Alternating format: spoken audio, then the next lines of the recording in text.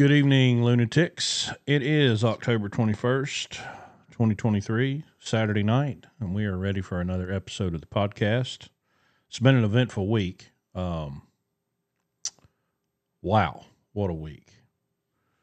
We've had excitement. If you've been following us on TikTok, you would be aware of some drama we had down in Charlotte the other night.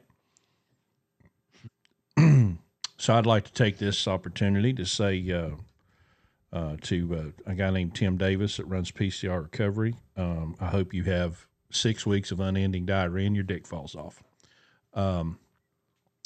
One of our drivers made an unfortunate choice to park somewhere he should not have parked.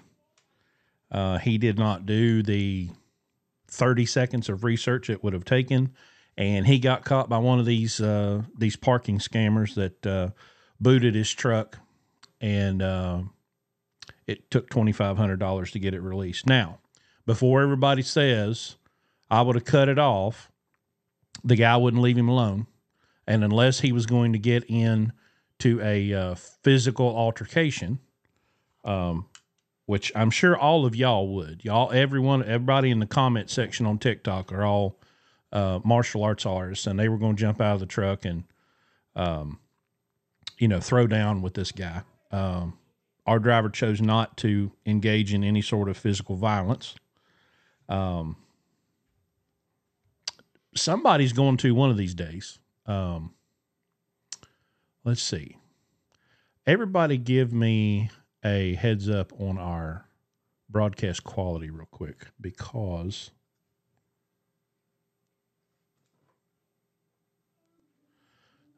my computer is showing me something. No sound. I got that fixed. Now a high pitched frequency. Yeah. Willie, you were a little bit late.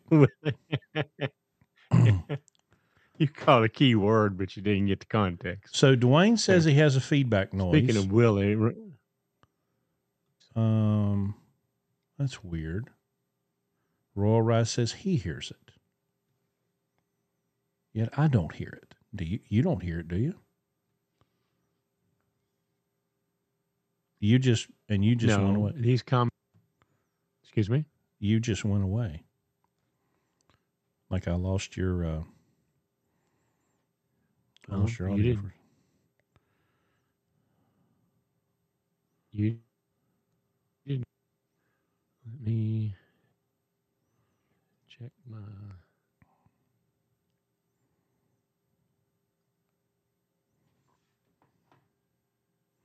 Amazes me how well all this works until we hit the button. Royal Rice says he heard it in the last episode too. Rocky says there's a high squeal. I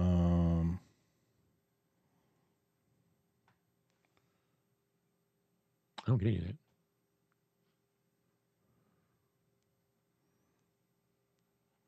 Okay, so I just listened to us on YouTube, and I do not hear through my phone, and I do not hear any sort of high squeal. Let me check on Facebook and see what that sounds like.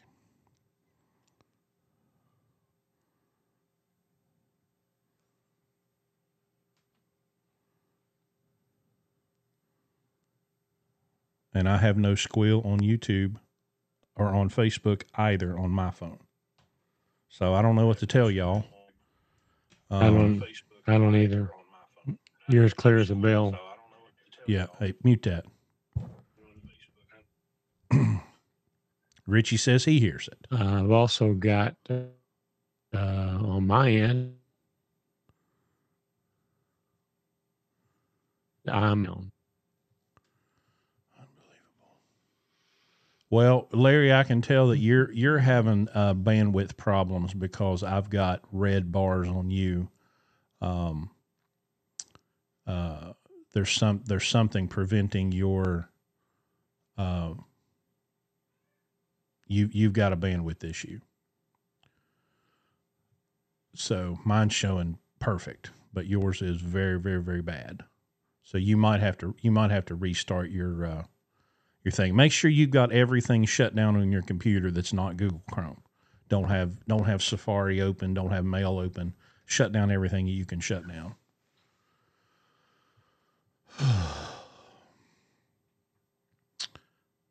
Okay, so I have to have Safari open. Yeah, he's all right. He's gone. We'll bring him back here in a second. See what happens. This is so weird because I got people saying it's crystal clear and others saying it's not. That's fascinating. Rooster on TikTok says it does it every time you talk. Me or you? No, me. So you're back. Let's see. Well, I never left. Oh. Well, according to the thing, there you are. Okay, you're green now. Weird.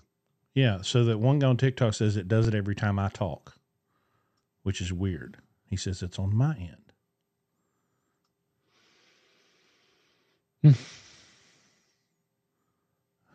Unbelievable.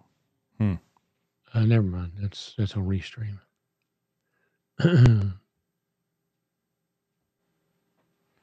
Okay, did that make any difference? I turned off a processor that's on the board. All right, anyway.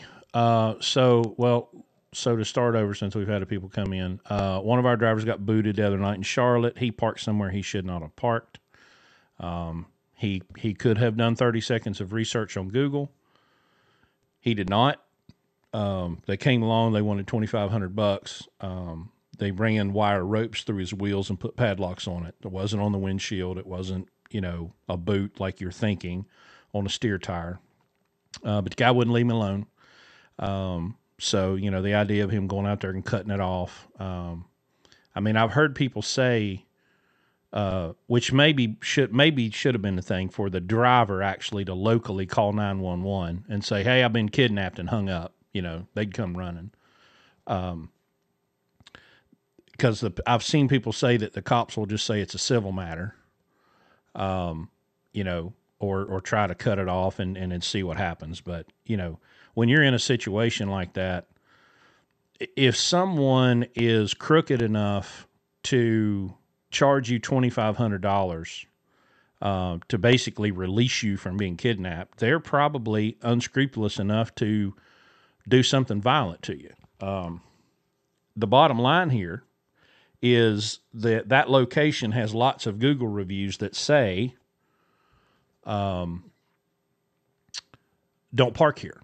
Don't park here. They'll charge you $1,000 or $2,000 or $6,000. So don't park here. And that could have, because the driver was 2 miles from a truck stop. He could have gone to a Love's, to a Pilot, to a Flying J. There's lots of places that he could have gone, and he didn't. So the bottom line here that we all need to learn from this is, drivers, you are responsible for your decisions of where you park. And if you park somewhere where there's a crook waiting to kidnap you and hold you for a $2,500 extortion, and you could have avoided it, that's what we need to focus on here. But this bunch, PCR Recovery, Charlotte, North Carolina, they're listed as a legitimate business on the North Carolina Secretary of State's website. But that was one of the points that I tried to make on TikTok. Somebody had commented and said, we're in the wrong business. And I thought, that's an interesting statement, because it's our belief that the only reason that a business exists is to provide value to its customers and return a profit to its owner. This outfit is not doing either of those. It's turning a profit. They're returning a good profit to the owner.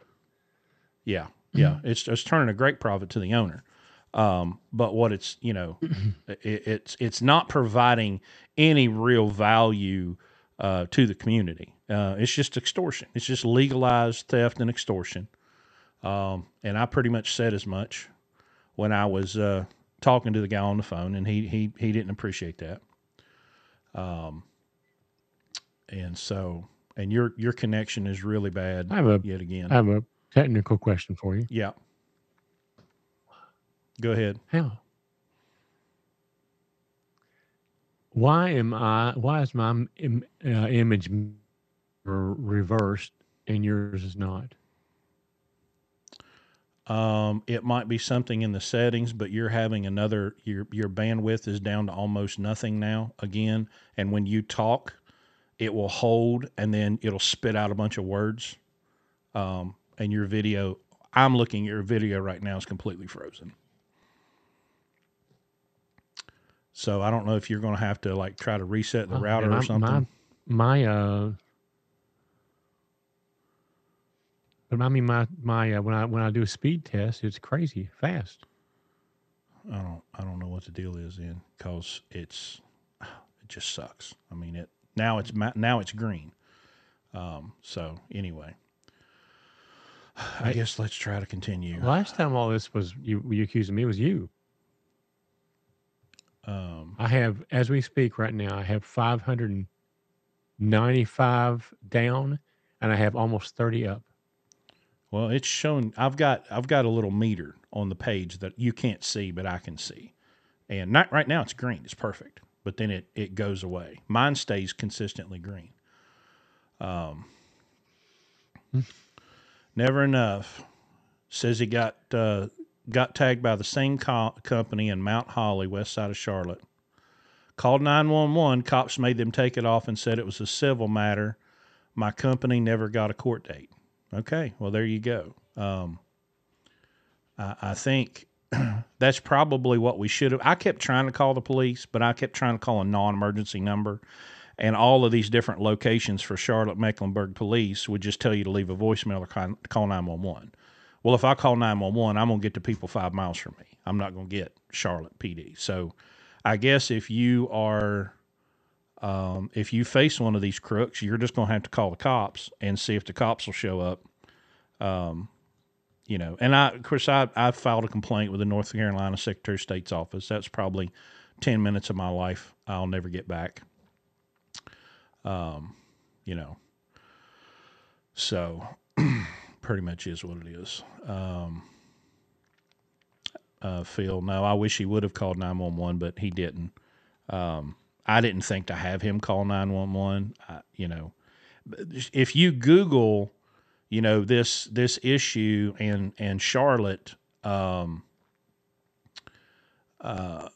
it comes up. It's the news people have reported on it, and this is not new, so they shouldn't be surprised that these people are out there doing this stuff. So I guess it kind of is what it is. It's unfortunate.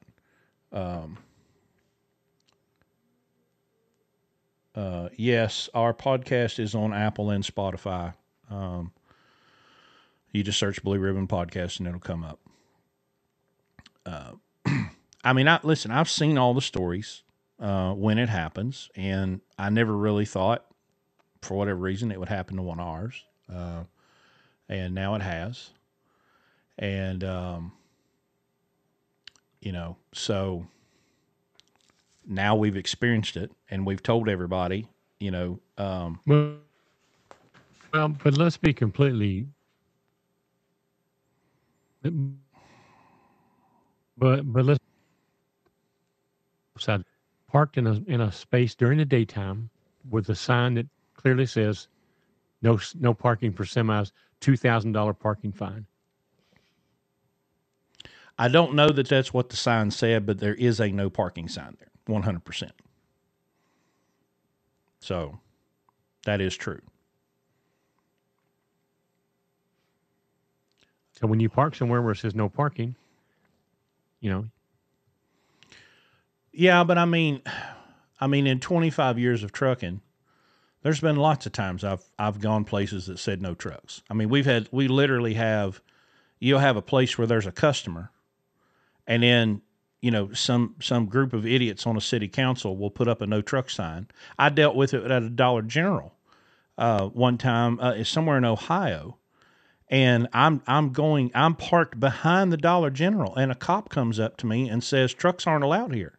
I'm like, how the hell do you think this Dollar General is going to get the stuff that it needs to stay open? Well, our mayor doesn't like trucks. And I'm like, well, your mayor needs to be cold and hungry and naked and kiss my ass. Um, but that was before, the internet and Google Maps, to where, you can look this place, um, you can look this place up. So, And Chris, just a note here, okay? yeah, This high pitch is still there by somebody, and on my screen, your image is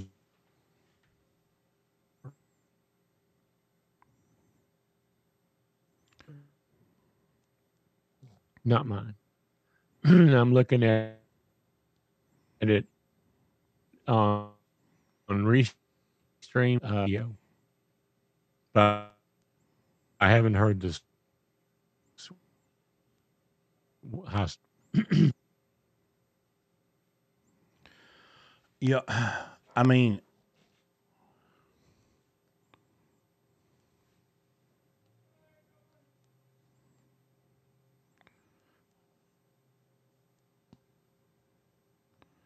I what I don't understand. I've got this connected um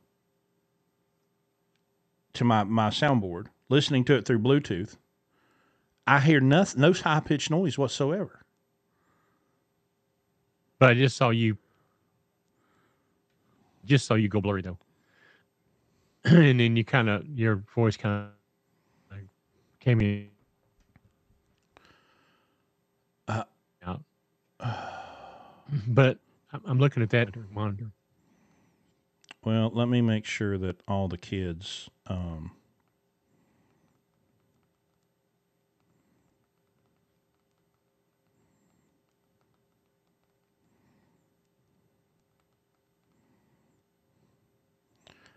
I just told all my family to make sure they get off of that they're not streaming or anything and using up bandwidth. But I don't know. It's fascinating to me because I can listen to YouTube on my phone and I Well, don't hear anything. this is a topic you just you just you just cut out just then. Go ahead, talk. I was just saying this topic comes up a lot in the trekking media. So obviously it's something that's that people are doing because they want to take advantage. No, 10 the company's going to pay it, and it's obviously worth their while. Wouldn't be doing it. Um, but end of the day, until there's some type of and it's going to be different with every state. That's going to be the problem. There's not going to be a federal law that's going to cover this. It's every state, or even probably every municipality, is going to be different. But as long as everybody hates trucks, this is not going to change. What has to happen is you got to protect yourself by not doing the thing. Like you said, yes, you do. You have gone down a place where it says no trucks, and that's a decision that you make. And when you make that, you understand there may be consequences.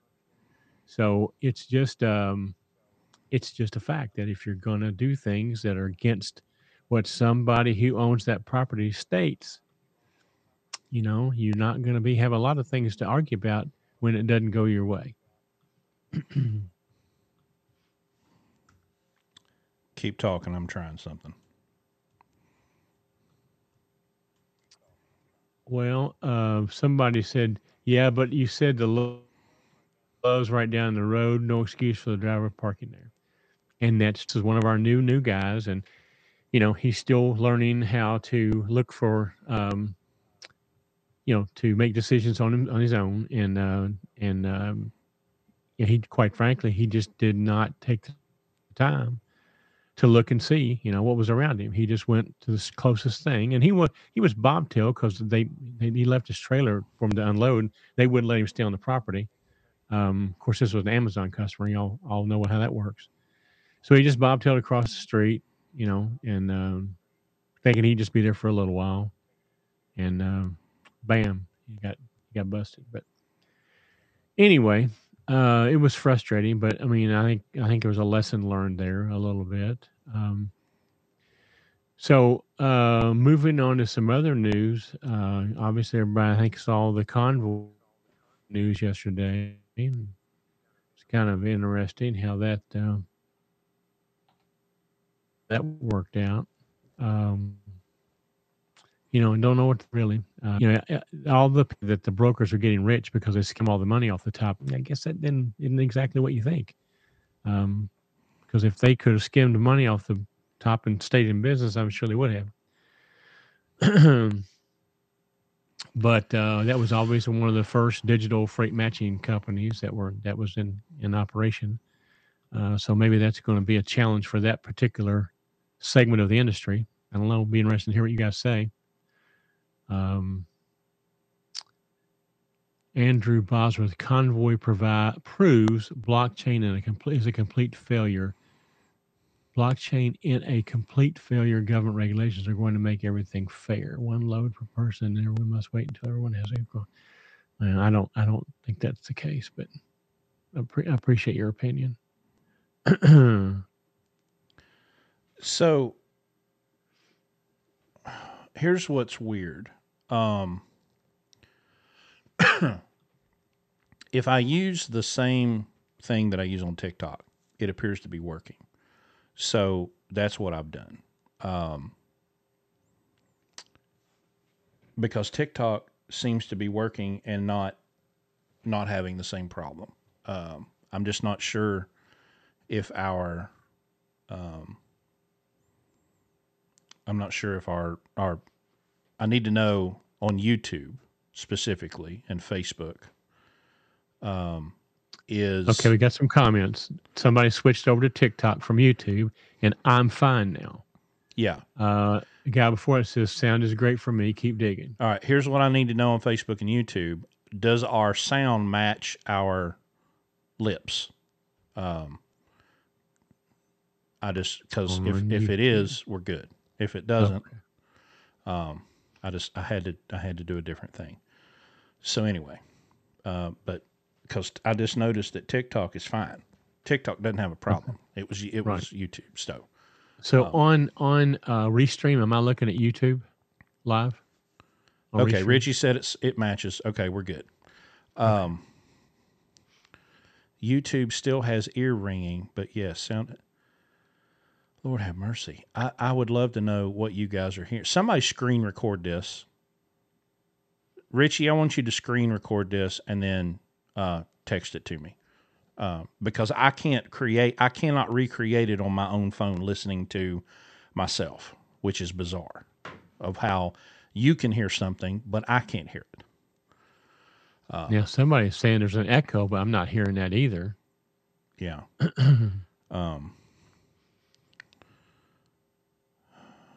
Okay. So now what were we talking? we were kind of winding down on the Yeah, I want to see this Andrew Bot. So Convoy proves blockchain.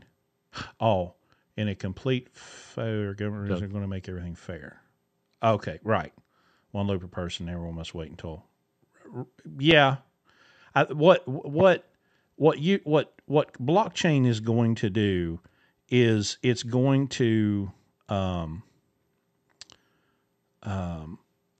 it's going to provide that transparency that everybody thinks they want, but they don't really want it because the way the market operates now, unfortunately, it can hide and mask the bad behavior of people, and blockchain's going to do away with all that. So if you provide bad service, you'll never be able to outrun it.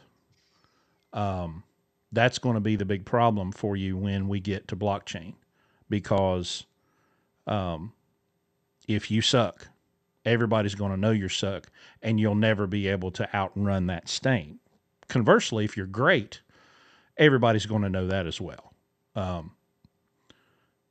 So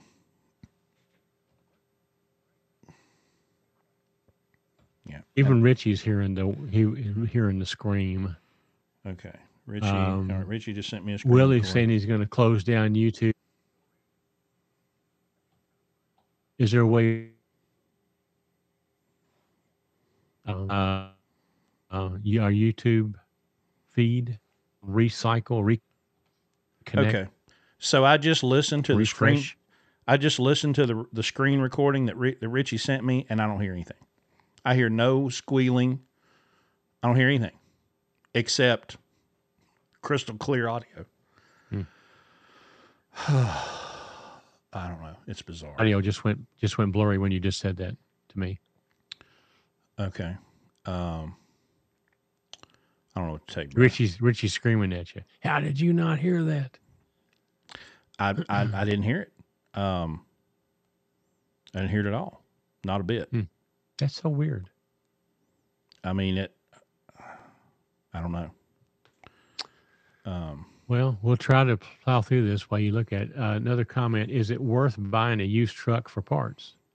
Yeah, we're getting ready. Actually, we're getting ready to do that. So, that very thing. So we got a friend of the of ours that is got an older Volvo, and the engine's been got a Detroit engine. It's been rebuilt recently, and there's a problem with the frame, and so it's not really practical or usable on the road. But it's got lots of good parts on it, so we're going to do that.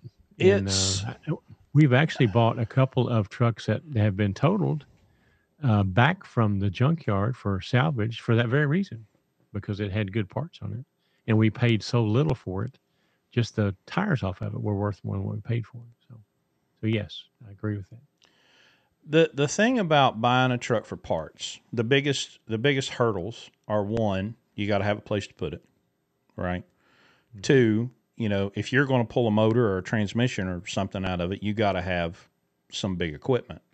Now, we're fortunate to have a shop that has a forklift, and some lift and transmission jacks. But I mean, I've also watched Carl build a transmission jack out of an old floor jack and the remains of a passenger seat.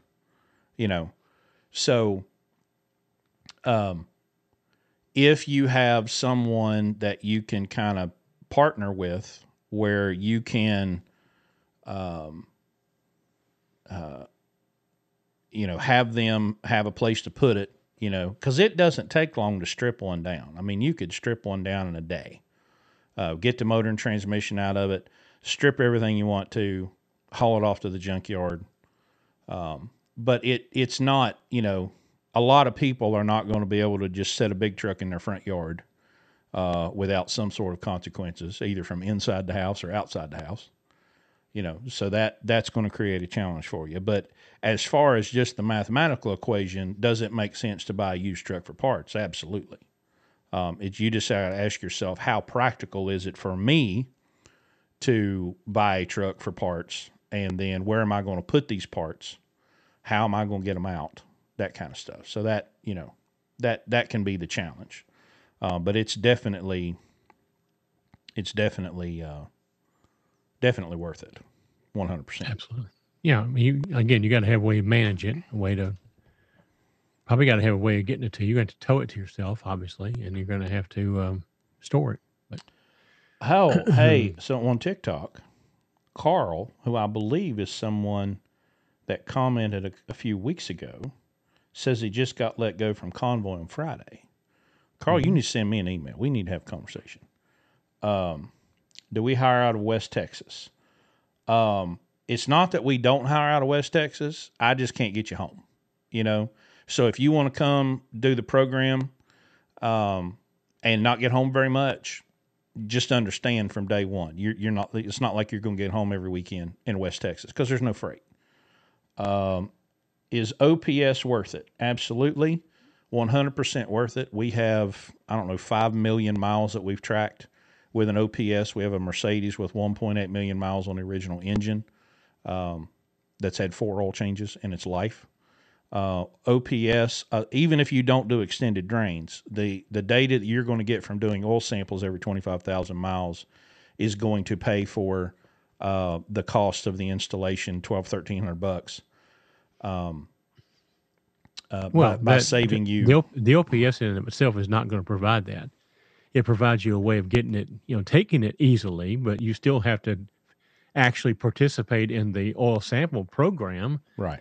by taking the samples and sending them into the lab and then looking at the results and interpreting those and applying it to your situation. So, I mean, in that regard, the OPS is not going to do that for you. It allows you to do it rather easily. Um, but I mean, just we've got two complete episodes about this. Yeah. There are multiple advantages to it. There's three major advantages to the OPS. It saves you money if you'll take advantage of extended drains. It also saves you money because you have fresh oil all the time, and so you have less wear and tear on the motor, and so you're not going to be Mercedes we're talking about 1.8 million miles. Nobody's ever had a Mercedes engine go 1.8 million miles that I've ever heard of without Right. having to have an in-frame or any major work. And then the second thing is you always know the health of your engine because of the sampling program. You always know what's going on long before. Right now, we know about trucks that have fuel dilution or coolant intrusion or whatever way before it's a problem. Because it had to have happened in the last 25,000 miles because that's the interval of our sampling program. And then, of course, lastly, the help me, Chris. I just lost my train of thought. That train left a long time ago. Um, Hey, Evan Boone on TikTok says, my family owns a large moving company. Would you be interested in a 2005 Freightliner? My first thought was maybe. Then he said with a Mercedes, and nope, no thank you. We have the one Mercedes they ever built. We don't need another one. We do not hire out of California. That is a 100% no. And here's way one. back, Go ahead. Chris, way back, the first comment, never enough. You guys must be busy. I put an application on Tuesday. Let me confirm that. Let's consult the book of knowledge. Well, I think I saw one come in. Do those come in on podcasts or on loads? Those come in on loads. Driver application, October 18th. Well, I That was don't know his Wednesday. handle. What was it? October 18th. It's Spokane, Washington. If you're Spokane, Washington, you're in trouble. Yeah, if that's you, that you didn't get called back because we have no way of hiring you from Washington. So you have to understand we kind of vet these by geography first, and for the very reason Chris said. I mean, number one, we don't run there. Our trucks don't really go west of 35, with very often, if ever. And we don't have freight relationships there, and there's no way you're ever going to get home. So we don't even go there because who wants to do that? Who wants to do this and never go home? So, Right. Philip Brown was asking about, how does oil not lose its viscosity? And Rocky answered him, but I'll answer it for everybody else. Oil has been in the ground millions of years.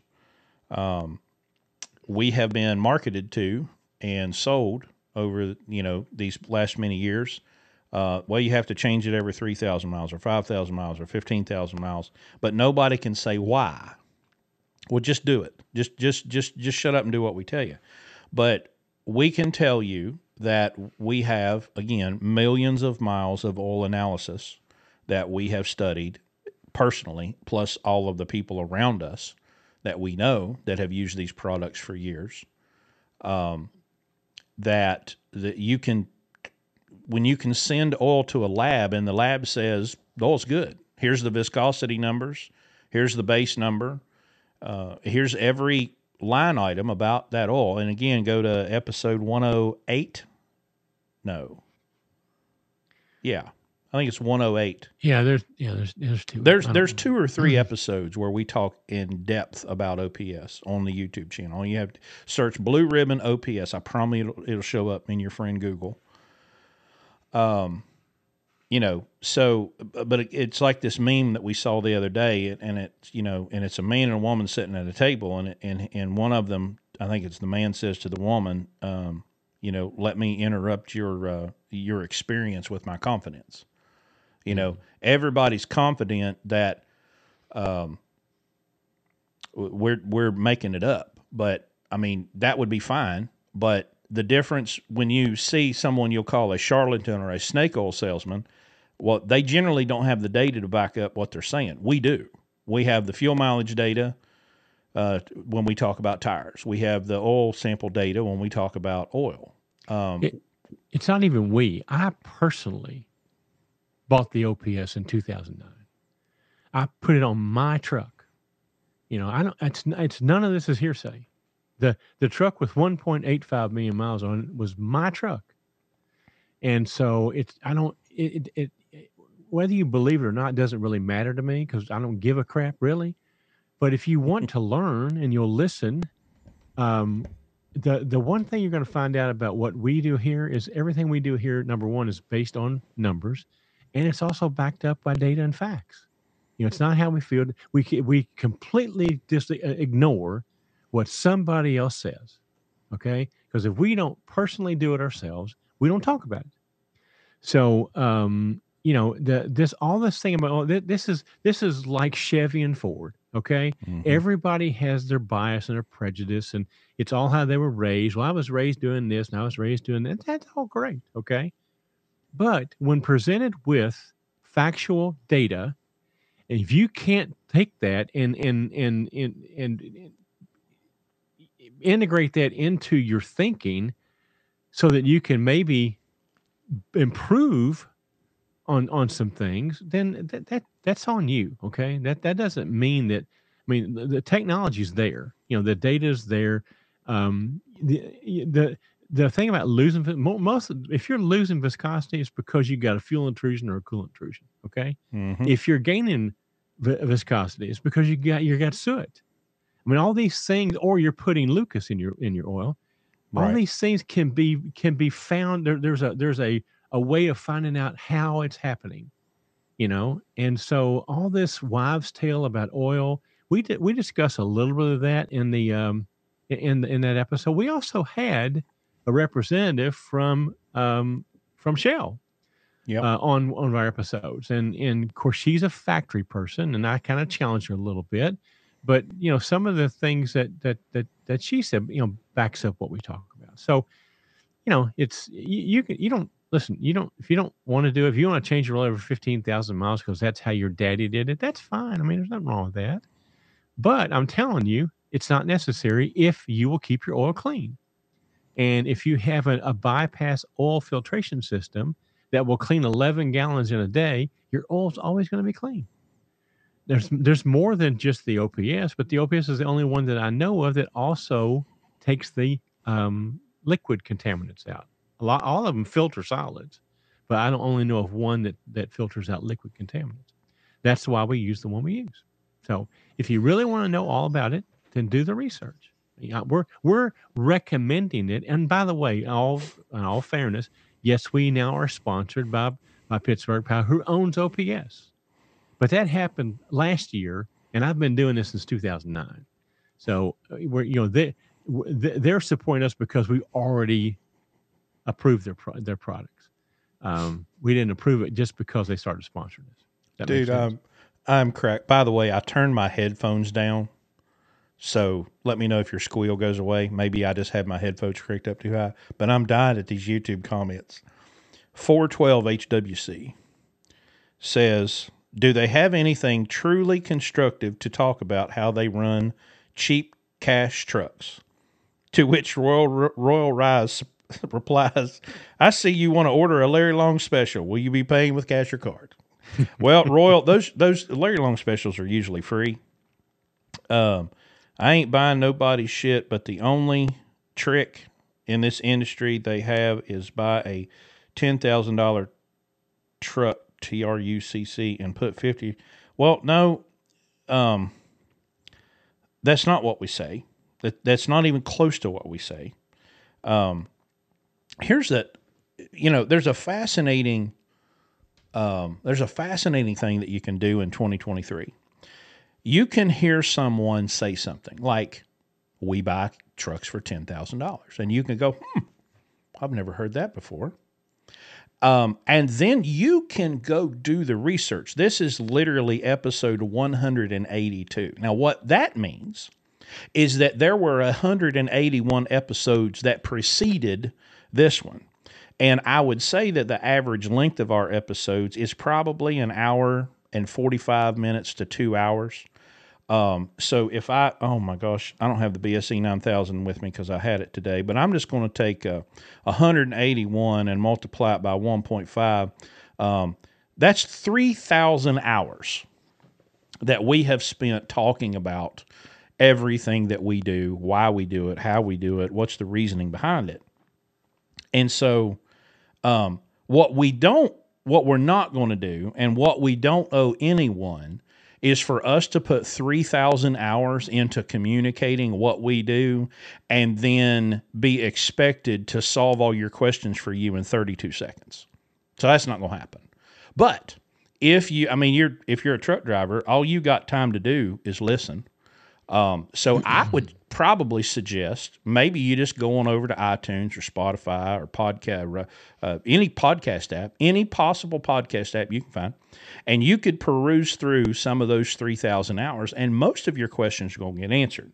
I know that we live in a microwave society, but this is crockpot world over here. It's low and slow. It takes a little time, because you kind of got to hear it a couple of times. But we have talked so much about everything that we do, what we do, how we do it, why we do it, that I will never, ever, as long as I live, apologize to anyone for hurting their feelings, because I say that we tell people to buy a truck for $10,000 or less, maybe up to $15,000 depending on the truck, and then put 25 or so in it, so that when you get up to that $40,000 number, you have got an absolute money-making machine, because the suspension's been gone through, the brakes have been gone through, the motor's been gone through, the transmission's been checked, the interior has been made a little bit nicer, and it's got better headlights, and everything works, right? And so those that say, oh, it's a DOT magnet. Okay, let's say, for example, no, this doesn't happen. I'm going to guess and say that we've probably had 10 roadsides in the last 5 years. But our trucks are so meticulously and expertly maintained that if a road pirate did climb underneath one, it's about a 98% pass rate, because they're going to go, wow, well, the brakes are new and the bushings are new and the transmission and the suspension is straight. Everything is perfect on these trucks. They expect it to look used because it's a used looking truck. I mean, look, I've had that comment. You know, go take it in and get a 120 done back when I was driving. And the guy goes, "Man, I didn't expect this. Everything under here is new." Again, it's these biases that people have. Listen, I can't let this go by. Okay, because number one, we use our real names here, and I get phone calls every day, so I know you can find me on the internet. But when you come on here with some kind of a code name like 412 HWC, and you want to start throwing shade and everything, that's easy to do. When you're got the curtains closed on your cab and you're in there on your CB while you're jerking off, telling everybody how badass you are. But these two clowns you're talking about the same truck with 1.5 million miles for 3 years. Well, number one's it's 1.85 million miles. Let's get it straight. But we talk about it because it matters. Okay, it's an example of using this technology and this approach to maintenance, because it is a lunatic idea to most people. It literally says it right on the screen. Lunatics. The lunatics. Yeah. I mean, if you're coming on here expecting to hear regular truck stuff like they have on the Road Dog, that's not what you're going to hear here. We do things 180 degrees different than most of the industry. And guess what? We also don't see us on any of these shows complaining about the brokers and the government and the prices and the rates and everything, because we don't have to. We make money. And I'll also throw this out to you. All the trucks I see on on Facebook all the time and all the things. I'm selling my truck because I'm getting out. None of them are old trucks. Those are all new trucks. Okay. If they are old trucks, they're the wrong old trucks. Okay. Because they're 379 Pete's. So, you can't, first of all, understand this. We do this for information only. I could give a rat's ass whether you take this and use it or not. Okay. This is our marketing arm because we need about 15 drivers every year and a half. And we know for a fact that 125,000 people listen to these things through to the end. And out of those 125,000 people, we typically can get the 15 people that we need. That's how Right. we do this. It's a marketing thing for us. If you believe it, great. If you don't believe it, I don't care. Okay. Because 15 people will, and they'll come over here because they agree with what we do. And we can teach them how then to be successful in this business that most of you guys are failing in. All right. Uh, So that's why we do it. And So, I'm and here's a perfect example. Okay. We had a TikTok that went to almost 1 million views. It's one where I absolutely hurt everybody's feelings over tires. Okay. I went and looked at the analytics of that video. Now, if I'm remembering right, that video was like 99 seconds long. Okay. The average watch duration was 45 seconds. So that means that the average person that came by watched half of the video, probably left an ignorant, incoherent, stupid comment and left. 12% of those views were people that watched the whole thing. All right. So when you do the math, it was 125,000 people that watched that whole video. And there's a TikTok right here on, or comment on TikTok, Danny Struther, owner of 190 trucks with a brokerage. I lurk in the chat. Keep up the good work. And he says he also owns a shop.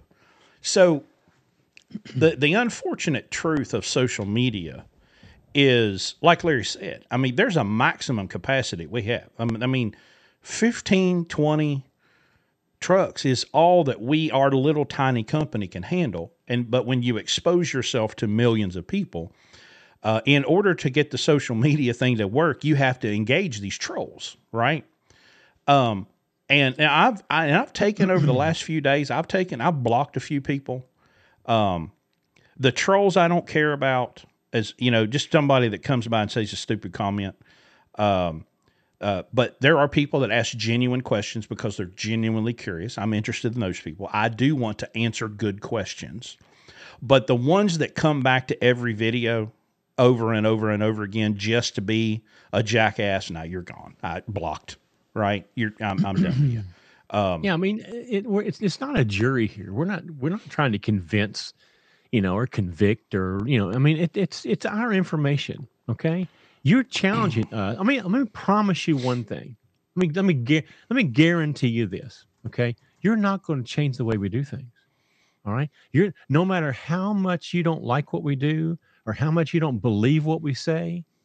That doesn't affect anybody. All it does is if I'm getting the mood and I drink enough bourbon, I'm just going to wear your ass out on the episode. But beyond that, it doesn't matter because nobody really cares. All right. You understand? We're looking for a drop of liquid in an ocean. And the rest of the ocean we could care less about. Okay. It doesn't really matter. It's entertainment. If it gets you excited and you want to get on here and argue a little bit, that's great. That's entertainment. It's not going to change anything. Okay. But if you're struggling or you can't figure out how you want to do business, and I mean, and let me reference Dwayne here. I want to buy my first lunatic truck. And whenever I tell others my plan, they all say, "What if it blows up the next day?" Well, Great first of question. all, Dwayne, quit asking everybody else, okay? Because what do they know?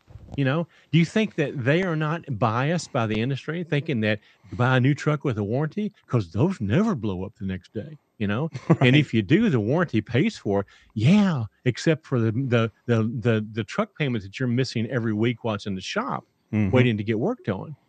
So I don't buy that. And if you want to buy a lunatic truck and you like the model, please don't talk to anybody else because they're not lunatics. All right. And you have to be thick enough skin to tell them to leave you the fuck alone, because all they're going to do is, oh, I told you that truck would break down. I told you that truck would break down.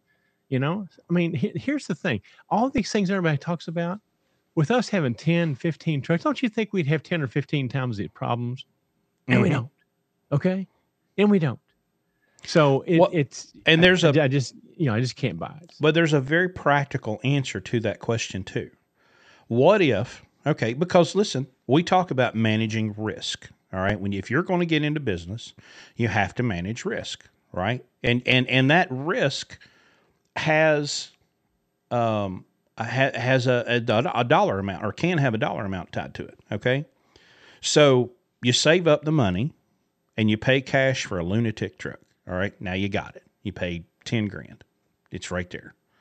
All right. Now we're going to use cash again to fix it up. And we estimate that somewhere between $15,000 and $25,000 to fully lunatic it.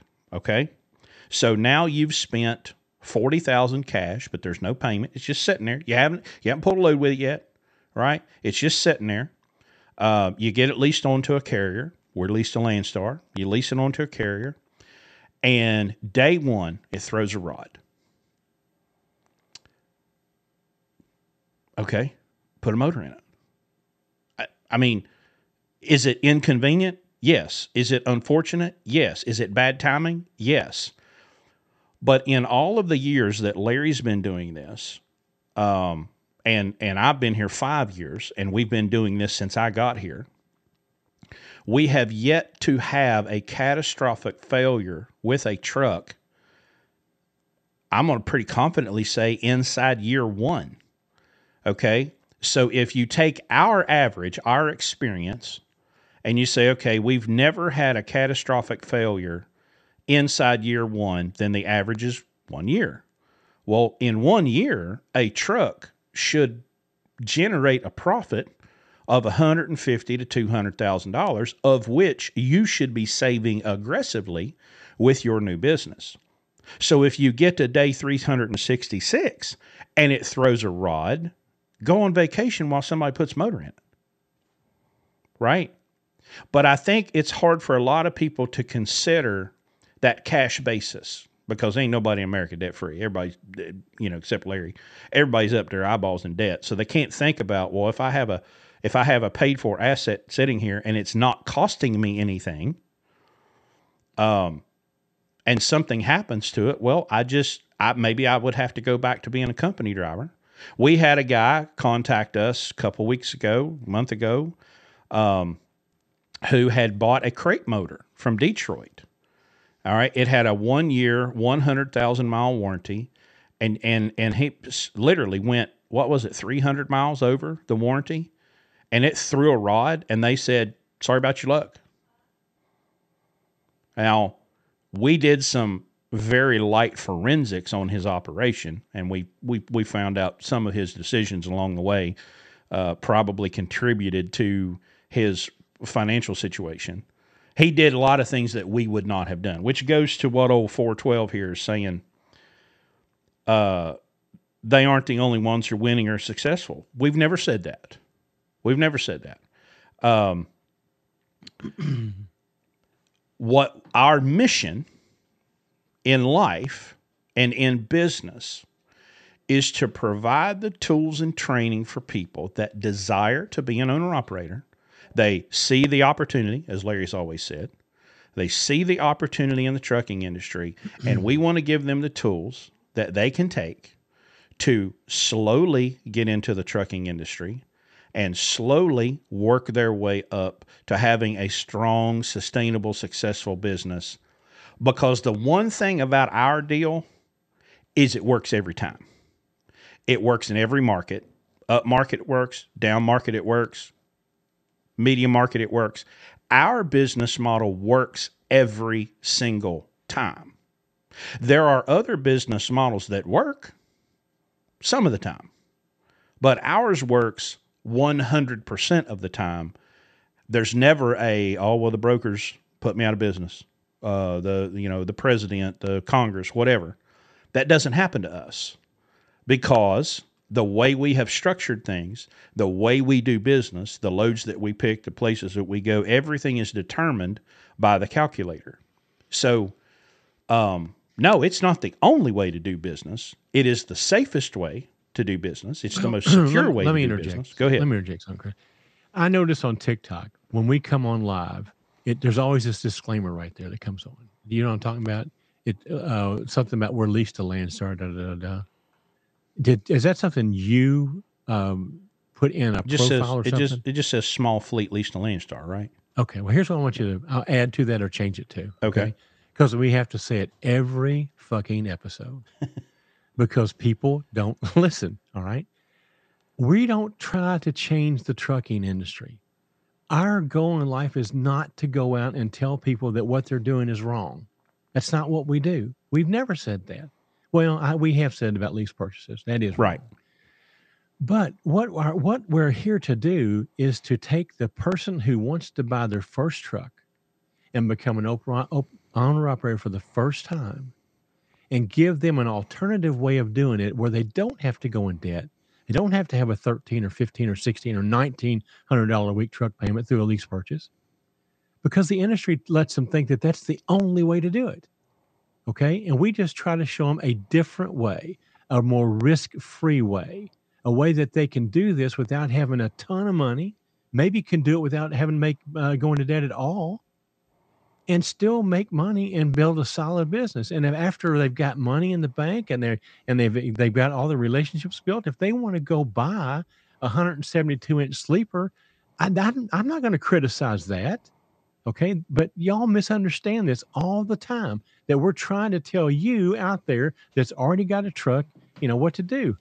I mean, we may not agree with the decisions you made, and we may advise people that might not be the best thing to do. Every now and then somebody does finish a lease purchase. Okay. But 99.9% of them don't. So so we're just talking about what we would recommend people to do to think about a different opportunity. I wasn't going to bring this up tonight, but I'm going to go. Now you've got me started. So, I am sick and tired. I am sick and tired of how this industry destroys people. I mean, it's a every day. I mean, there's the tip of the iceberg is the only ones you see. There's literally thousands more that you never hear about, never read about, never know about. People that have been lied to by recruiters to even get in the industry, and then lied to by companies to keep in the industry because they think that the reason you're quitting is because you can't control your own destiny. Well, I can fix that. Sign this lease right here. You'll be your own boss. I mean, this industry just eats people up and spits them out. And that's there's no reason for that.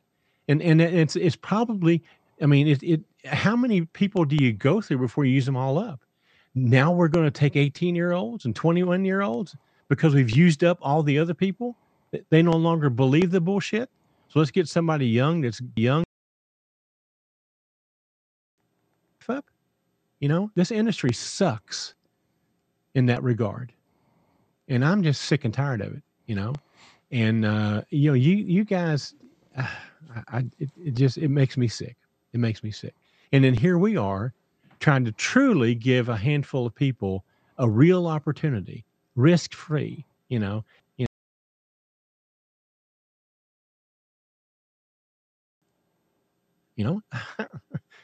number one, we're not trying to find drivers to drive that shit.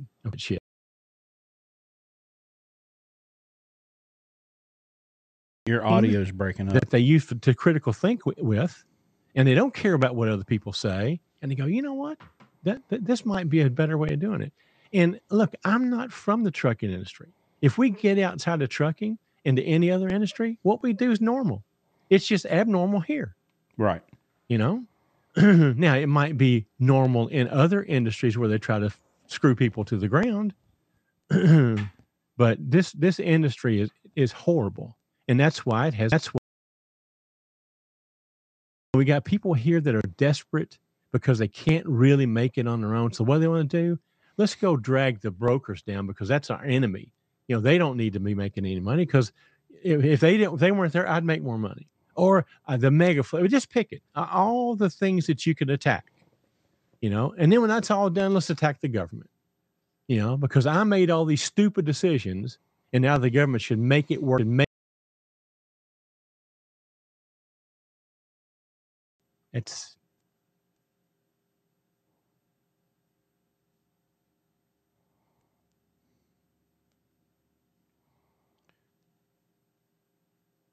Um,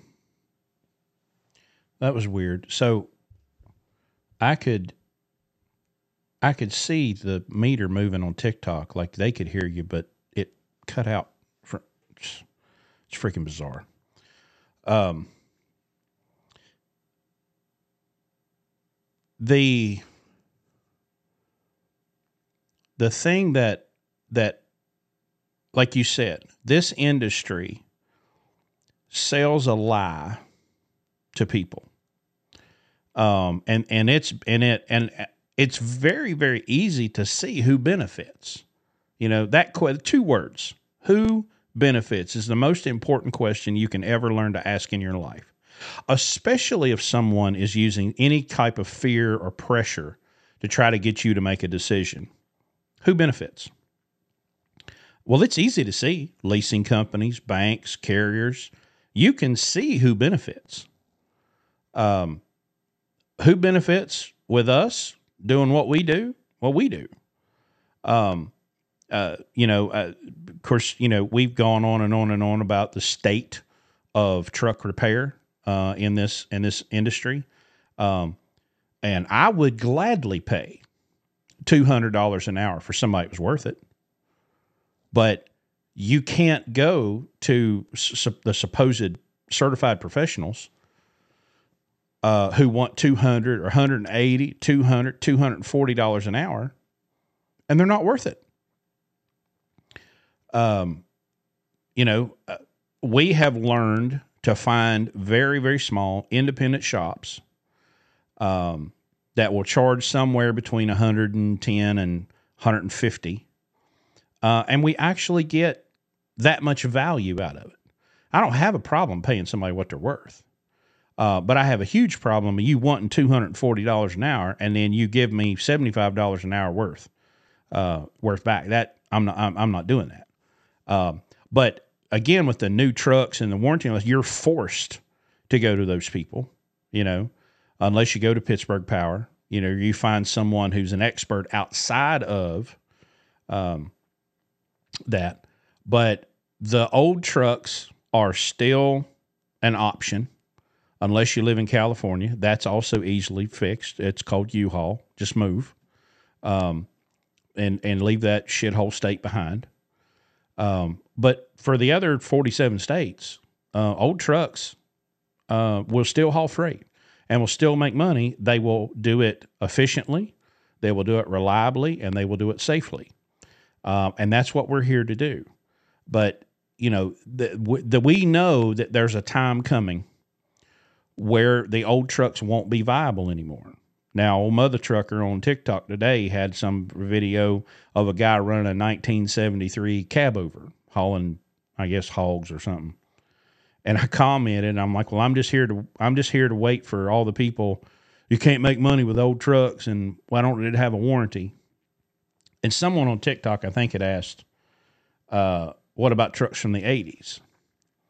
Listen, a truck that will haul freight, I don't care. The issue you're going to have with trucks in the 80s is mechanical engines that are less efficient than the newer trucks. The Detroit Series 60, the N14, the ISX, even the 6NZ Cat, those electronic engines, if you drive them correctly, can be incredibly efficient, can be incredibly reliable. But we choose the C-120 Freightliner Columbia and Century platform because it is the cheapest truck to operate. The parts are cheap. They're easy to work on. They're very simply built. There's not a bunch of expensive stuff to worry about, CPCs and PNDBs and all these damn modules and shit you got to deal with. It's a cheap, efficient, reliable truck. That's it. Never once do I consider what's somebody at a stoplight going to think of me when they see this truck. I don't care. I couldn't care less. Matter of fact, I'm getting to the point now where I want to just start exchanging hoods on, take the blue hood and put it on the green truck just so that I can trigger those people and make their I want to see them have actual physical convulsions. I want to make my trucks as ugly as possible for no other reason than to just trigger truck drivers. You know, that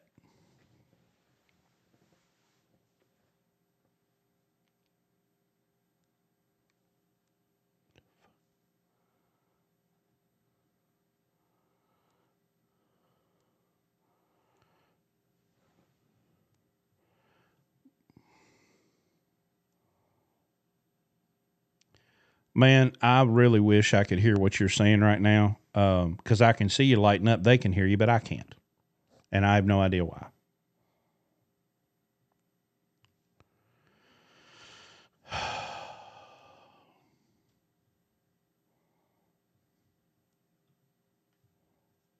Completely lost him, but you guys can hear him.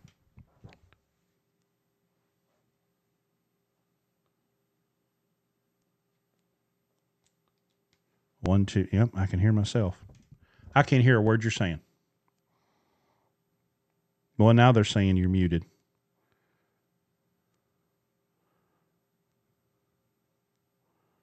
Oh, God almighty.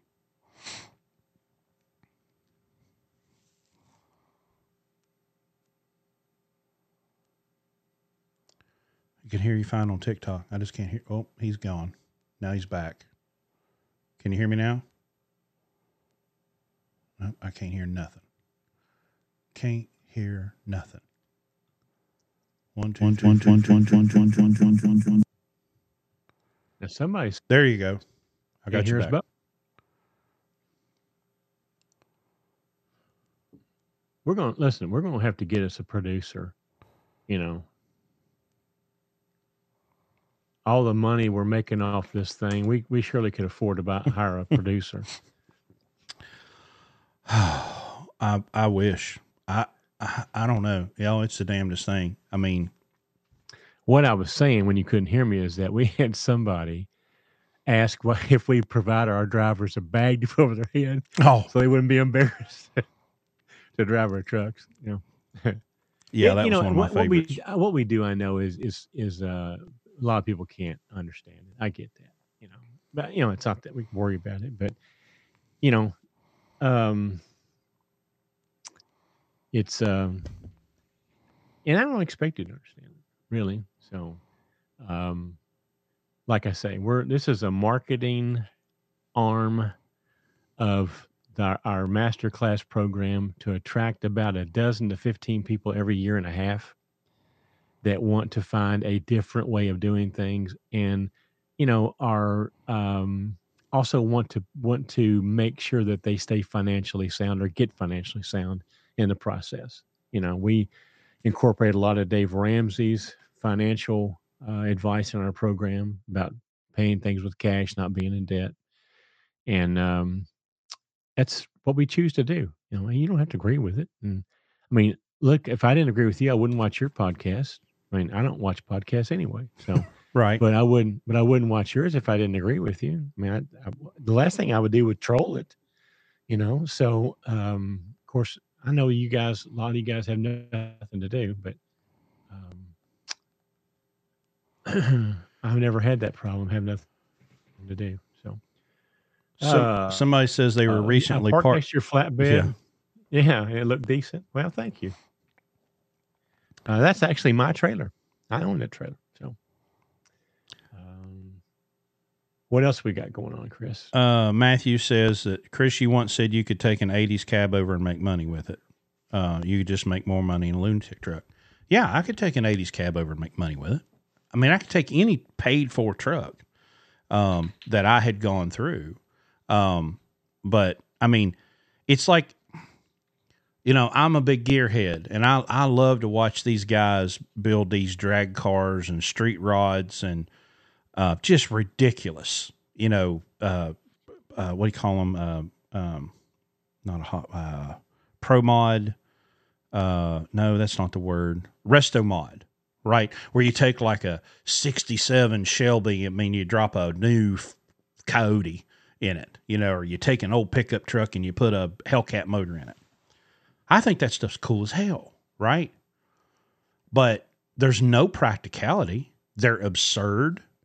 They're, and I love them and I want one, right? But when it comes to a truck, I need a truck that I can start, hook to a trailer, and efficiently go down the road. All right. My gauge is the fuel surcharge every week. I want to spend less on fuel than we get paid in fuel surcharge. We're able to do that with these trucks. That's our motivation. Now, would the boy in me love to take like an old Kenworth cab over and put a new updated motor in it? Sure. I think it would be awesome. But that's not practical, you know. I just it's just about getting. We use the baby analogy. When you have a baby, you have to feed it for 3 or 5 years. If you don't, it will die. A business is the same way. Now, when you get to the point where your business is sound and you're making money, and if you decide to take a portion of that and you want to build a show truck, well, hell, go ahead. The problem is you cannot start on day one with a show truck. And so when everybody gets their panties in a wad that I say your first truck should not be a 379, your first truck should not be a 379 or a W9. Your first truck should be the cheapest truck that you can get your hands on, that you can make efficient and reliable, so that you can stay in business long enough so that someday, if you want to go stroke a check and buy that big show truck, you can. You own the truck instead of the truck owning you. But I think a lot of people get caught up in this insecurity of literally having their lives dictated by what they think someone else will think of them when they look at them. Well, fortunate for me, I don't give a shit. You know, I don't care what you think of me. I don't care what you think of my truck. I care what he thinks. I care what my family thinks. I care what my 2 or 3 closest friends think, and I'll listen to them. And if they say, you know, hey, I don't think you should do this different, then I'm going to listen. But somebody on the internet or somebody I drive past on the interstate, oh, I don't like the look of his truck. Okay. Well, just don't like it then, you know, because you know what happens when you get offended? Nothing. Literally nothing happens. Phil asked a question. Let me hit it. Well, go ahead. Go ahead and hit that. There's a huge part of this country that thinks it's that it's normal and it should be expected that you have a car payment. Okay, that's just everyday life. And in this industry, it's expected. Well, I'm going to have a truck payment. You know, well, you got to spend money to make money. But it's not. That's not the only way of living your life. You do not have to go into debt to buy a car. Okay, you shouldn't go into debt to buy a car. You know why? Because cars depreciate. Okay, most people will never ever be able to retire and have financial independence because of car payments. Okay, if you have a car payment your whole life, and you figure out what the interest is you pay on those car payments, you know, and you invested that money every month to send it to a GMAC, it will make you cry the money that you wasted in your life. So it's not normal. It's normal for our culture because everybody wants it now. Nobody wants to wait and work for it. Got to have it now. You know, got to have a new truck. You can't go buy that junk and then the rationalization. Well, if I buy it, it's going to break down tomorrow. You know, that's just rationalization. You know.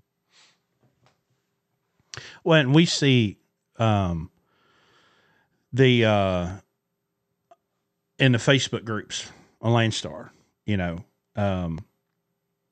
people will experience a problem. Hey, this problem happened. Why won't Landstar do something? And my response generally, not my actual, just my thought, because I don't waste a lot of time in there unless it's really juicy and I might jump in. But my thought is my reaction when I see that is first, your problem that you're facing right now is because you don't understand A, how the industry works, or B, how Landstar works. And if what you're what you're outlining here was a real problem, we would experience it times 10, but we don't. Right. So you're pointing out, oh, well, this happened to me, and yeah, it's terrible. Whatever it was terrible. It was inconvenient. It cost you money. It was frustrating. Yeah, I get all that, right? But the idea that it's a systemic problem that somebody can fix, well, no, that's not true, because if that were true, your problem that you just experienced, we would experience times 10, yet we don't. Well, why is that? Experience. We have that. You don't. We have policies and procedures in place, again, born from experience, to prevent a lot of those things from happening. And so it's funny, you'll come from a position of experience and say, oh, hey, listen, I understand what you're saying here, but here's a different way to look at it. I don't want to look at it a different way. I want Landstar to fix it. Well, you're going to be horribly disappointed, because they're not going to fix it. Chris, the biggest reason we don't have those problems is because we don't hire truck drivers. Right. That's the number one reason. I did a TikTok today that's going absolutely nowhere for some reason, less than 1,000 views. But there's an account I follow called Shannon, Gemini, something other. And I've followed her for a while. She's brokerage or dispatching or something. And she called it the Great Onion Larceny of 2023, where I saw that. She tells the story in two parts. It takes about 10 minutes to listen to the whole story. But basically what happened is a driver's on a 2,700-mile load of onions. He gets within 220 miles of the receiver, and the truck breaks down. And of course, they can't fix it. They can't figure out what's wrong with it. And her testimony is that the broker was just like a jealous ex-girlfriend, just blowing up the phone and sending emails and texts and making threats and blah, blah, blah, blah, blah, blah. They eventually got it worked out, got the load delivered. And as I'm watching this, I'm thinking, right here, this is why we are leased to a carrier. Not necessarily this specific carrier, just we're leased to a carrier rather than having our own numbers. For situations like this, because we always have that 800-pound gorilla over in the corner. That's Landstar's customer service people, and they do have big hammers, and they can pull them out and use them from time to time. But we would never encounter that sort of abuse from a broker that she had to deal with, which is just won't. They would never make it through the gateways to get to us, right? Now, have I had a broker call me one too many times? Yeah. Have I had, people sending me text messages? Yeah. But I mean, y'all, I'm not violated because somebody sent me a text message. So calm down.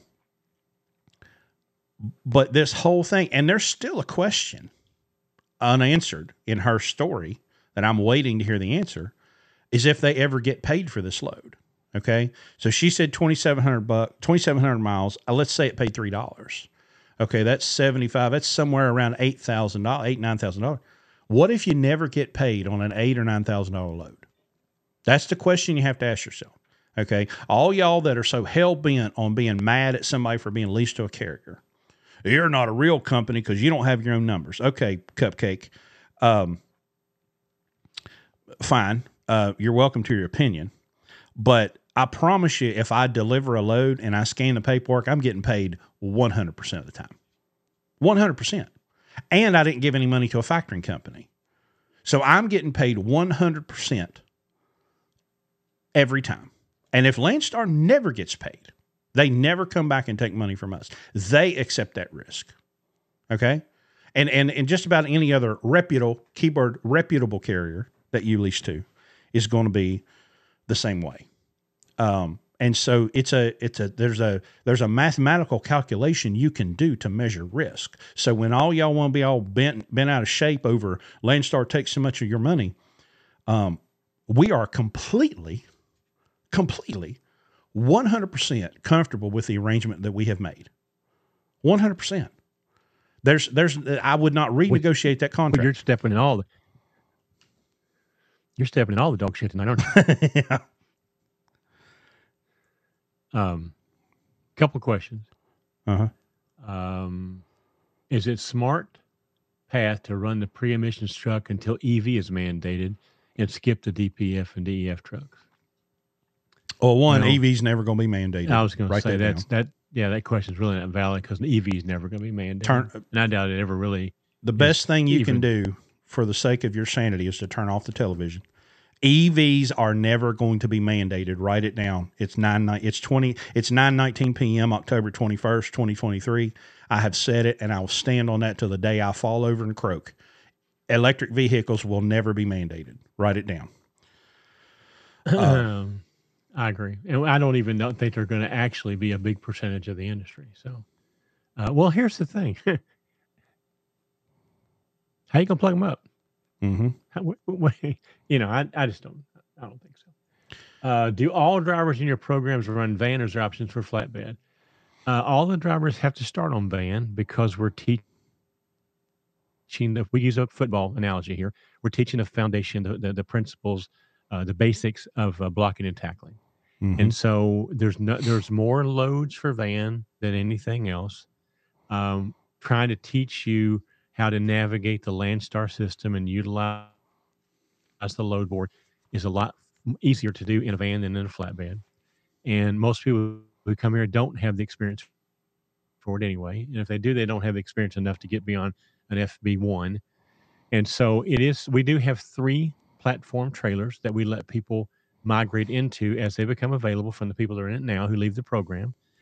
And then we have the best flatbed or platform dispatcher and coach in the industry. 100%. And he takes over those people, and then we've already taught him all the foundation, and now he's working with them on load securement and all that sort of stuff. So yes, we do have that option. It's limited to 3 people at this point in time because that's the only number of trailers that we have. Now, we can say, again, because we have the data, a 53-foot flatbed and a Conestoga make killer money, right? Absolutely. Step deck, not so much.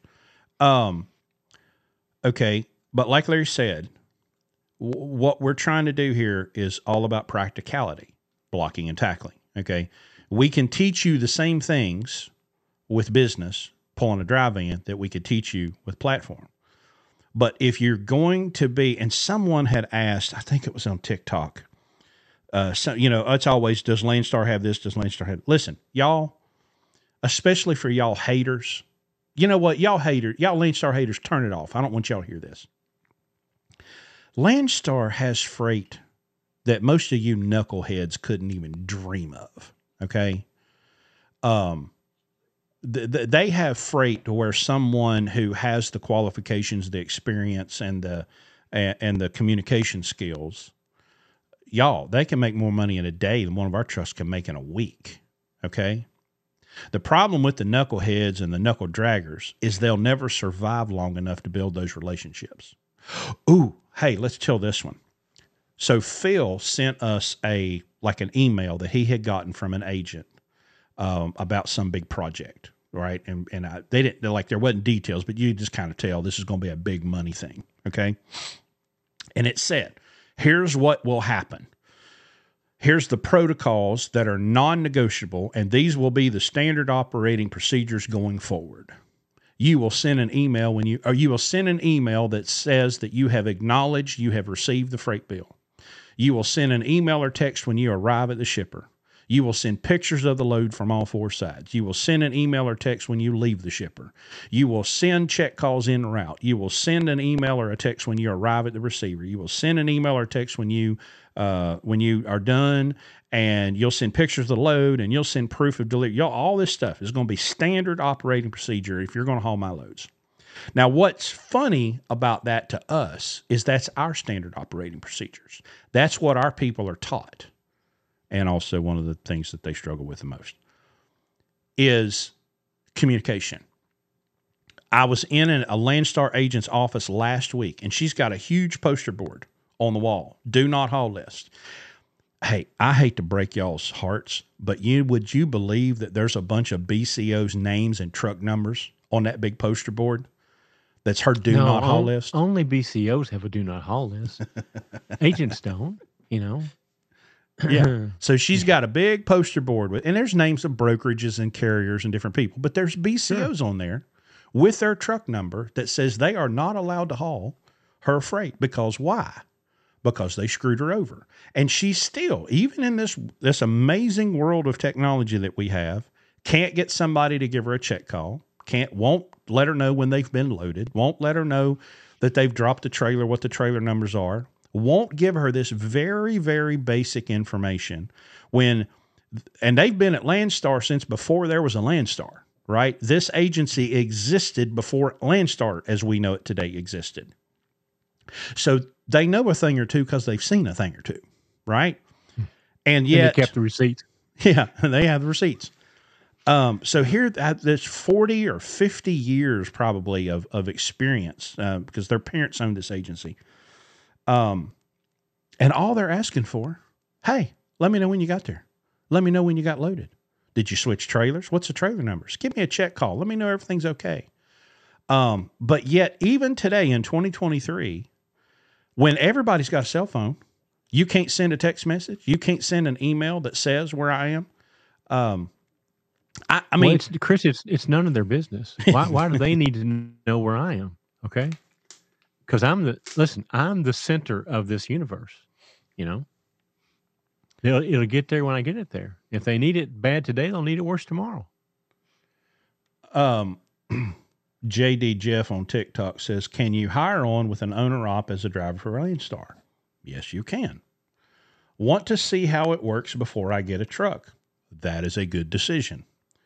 And get on with them if it's right. Well, JD Jeff, here's what I'm going to tell you. There are lots of BCOs, business capacity operators. That's what Landstar calls an owner operator. There are lots of BCOs that have extra trucks. And if you call Landstar, they'll give you a list of people that have trucks available. I'm going to tell you to be very, very, very, very, very, very selective on who you drive for. One good litmus test is if they say they're going to pay you on a 1099, tell them to kiss your ass and have a nice day. That will weed out about 92% of them. If they don't have a business that has the moral standing to pay you properly as an employee on a W-2, don't work for them.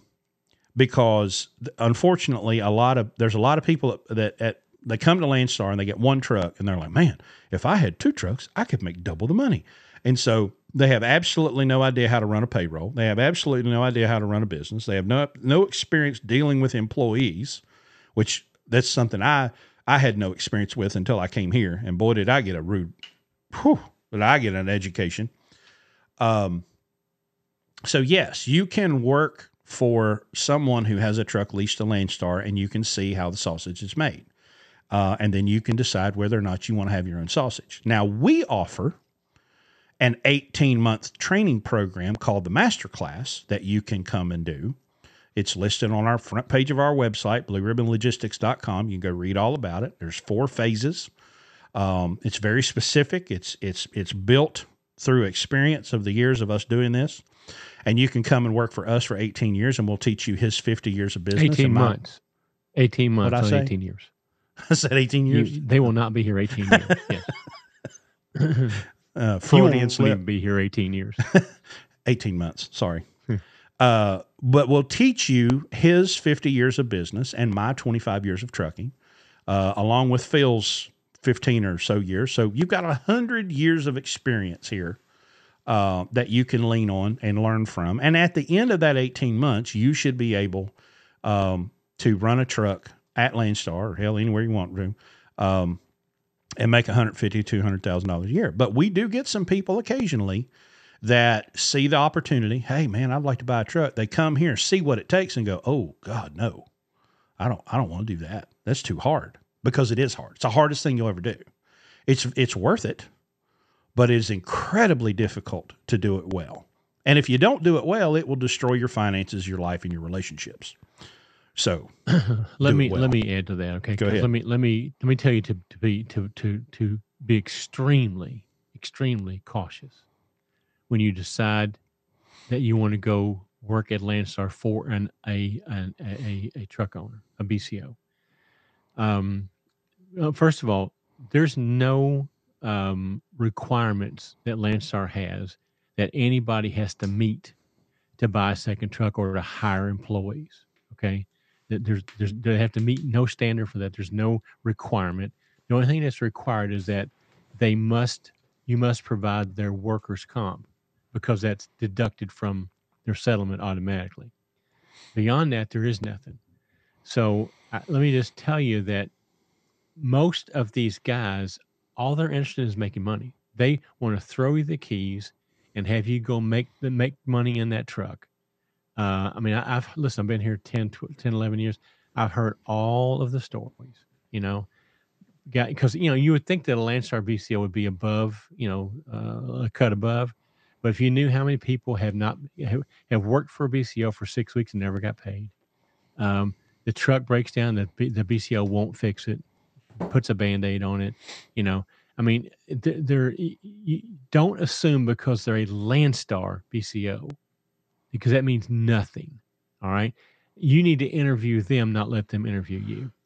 And I would just be very, and it's something, listen, it's not telling you this because I want you to come here. We don't let people do that here. Okay. I'm on that list he's talking about. And I get a call from someone at least every 2 or 3 days. And I can tell that the majority of them I would not let in the program to begin with. And everybody that we've had in the program that used to work for another operator, they've never made it past about a month. Right. So you need to really, really, really be careful with that idea. It's a good idea, and if you can find a really, really good BCO that wants to teach and wants to, share with you how this works. But I'm just telling you, there's a lot more of them that you wouldn't want to work for than there are than the ones you want to. And Yep. you just hear all the stories. So just be really, very careful. Um, there Well, was another question. context, when I had my epiphany in January of 2018, and I wrote this Facebook post where I said, hey, it was me. I figured it out. I was the problem. My inbox started blowing up with all these people. Hey, come drive for me. Come drive for me. Come drive for me. And my initial thought was, I was y'all. I wouldn't drive for y'all if you had the last truck on earth, right? But then I met Larry, and within 5 minutes of the conversation, I'm like, oh, wait a minute. This is a businessman. This is not some crackerhead with an extra truck. Um, I I knew he was the real deal instantly. I mean, it was just from the first minute we talked on the phone, I was like, okay, this is a real businessman. So you have to be discerning, and and unfortunately, you have to know the right questions to ask. Fortunately for me, having been at Landstar before, I kind of knew how the system worked. So, like he said, you just got to be very selective. Um, they need to offer you a driver contract, and you need to see a copy of that contract and know how you're going to be paid. You're not going to see a contract. You're kidding, right? Which solves the Contract. problem, What's a contract? right? Yeah. GK, just want to say I discovered your channel today and spent a few hours binge watching your videos. Thank you very much for the useful information. Well, appreciate you, GK. I tell you, let me go. I tell you how to handle this BCO interview thing. Ask them for references. I want the last three people's names and numbers that worked for you. Mm-hmm. Conversation will be over. Okay. So anyway, sorry. Yeah, that'll be the end of that. Let's see. I thought there was another question on YouTube. Somebody had TikTok asked about automatic trucks. If you have, if you have an automatic transmission restriction, you need to work on getting that removed first and get some manual. Automatics, and I saw a comment today. Why all the hate on automatics? I don't hate automatics. From a driver's standpoint, I kind of like them. Okay, but from a business standpoint, they're risky. They're expensive to maintain, and they're risky. manual transmissions almost never break. Okay, I I've I've been in this business since 1997. I don't even know how many million miles I've driven, and I've broken one manual transmission. And I don't think we have broken a manual transmission since I've been here. No, we haven't. We broke a couple rear ends, and we've had to rebuild a couple engines, but we have never broken a manual transmission. Automatics, they'll Well, just quit for no damn reason. yeah. Well, and keep in mind, again, remember our market here, okay? If you want to have an automatic and you're an experienced owner operating, it's not your first truck, hey, that's up to you. But our advice is always with this disclaimer: you do not want to have an automatic as your first truck, as the first owner operator, because it raises the risk level way up. Because now you have a bigger chance of a expensive repair, one that you're not going to be able to get done cheaply because most of the time that has to be done by an expert. And good luck finding one of those. And so it just raises the stakes higher than they need to be, um, because it's just a luxury. Now, it's not a luxury if you went to a CDL school and you got an automatic restriction. That's a whole different story. But um, even if you did that, I would get that off before you bought your first truck. You didn't Yep. have to do that. So. Still hiring for the program, Carolina Red. Well, we don't. Yes and no. I mean, we do have a couple of trucks that are coming on late this year that we need to put drivers in. But remember that we don't hire people here to do a job. We have people come here and drive our trucks and train to learn how to become business people. So if that's what you meant by hiring for the program, yes, we do. We do have a couple of seats that are open that will be becoming open in late in December, early January. They're new trucks to us. So. Yeah. Rocky, yes, the truck at Juniors is done. We got a driver coming to pick it up. Yeah. I'm scrolling through comments. Bradley Gartman, I saw an earlier comment. The agency I'm looking at purchasing deals with A&E freight. Well, you got some money then. I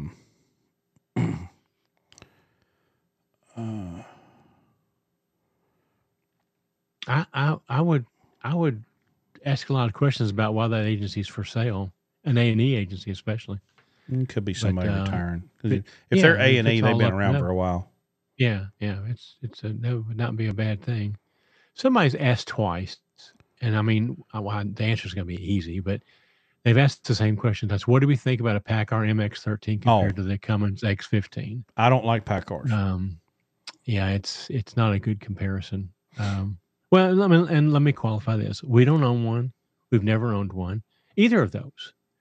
But those are going to be in trucks that are new, and that's not what we do. So I said we don't give advice about things we don't personally know about. Well, we don't personally know about that, but I can tell you this: you can't get that in an '07 anything. And so if this is your first truck, I would advise you against it. If this is a truck that you're buying to replace another truck and that's what you want to do. My opinion is if you can't pay cash for it, can't afford it. Right. But that's not the question you asked. But I can't answer the question you asked. Well, I don't know. we had to for what, about 6 months, we had a couple Kenworths that had PACCARs in them. And I was not impressed. Incredibly expensive to work on. These trucks were, one was a 16 and one was an 18. They were both T680s. They both had auto shift. I drove both of them, hauled freight with both of them. I was not moved in any way toward saying, well, I need to have me one of these. The thing about Cummins versus PACCAR, Cummins has been in the engine business a very, very long time, and PACCAR has not. Now you'll find, go search and you'll find somebody, I got a PACCAR and I love it. More power to you.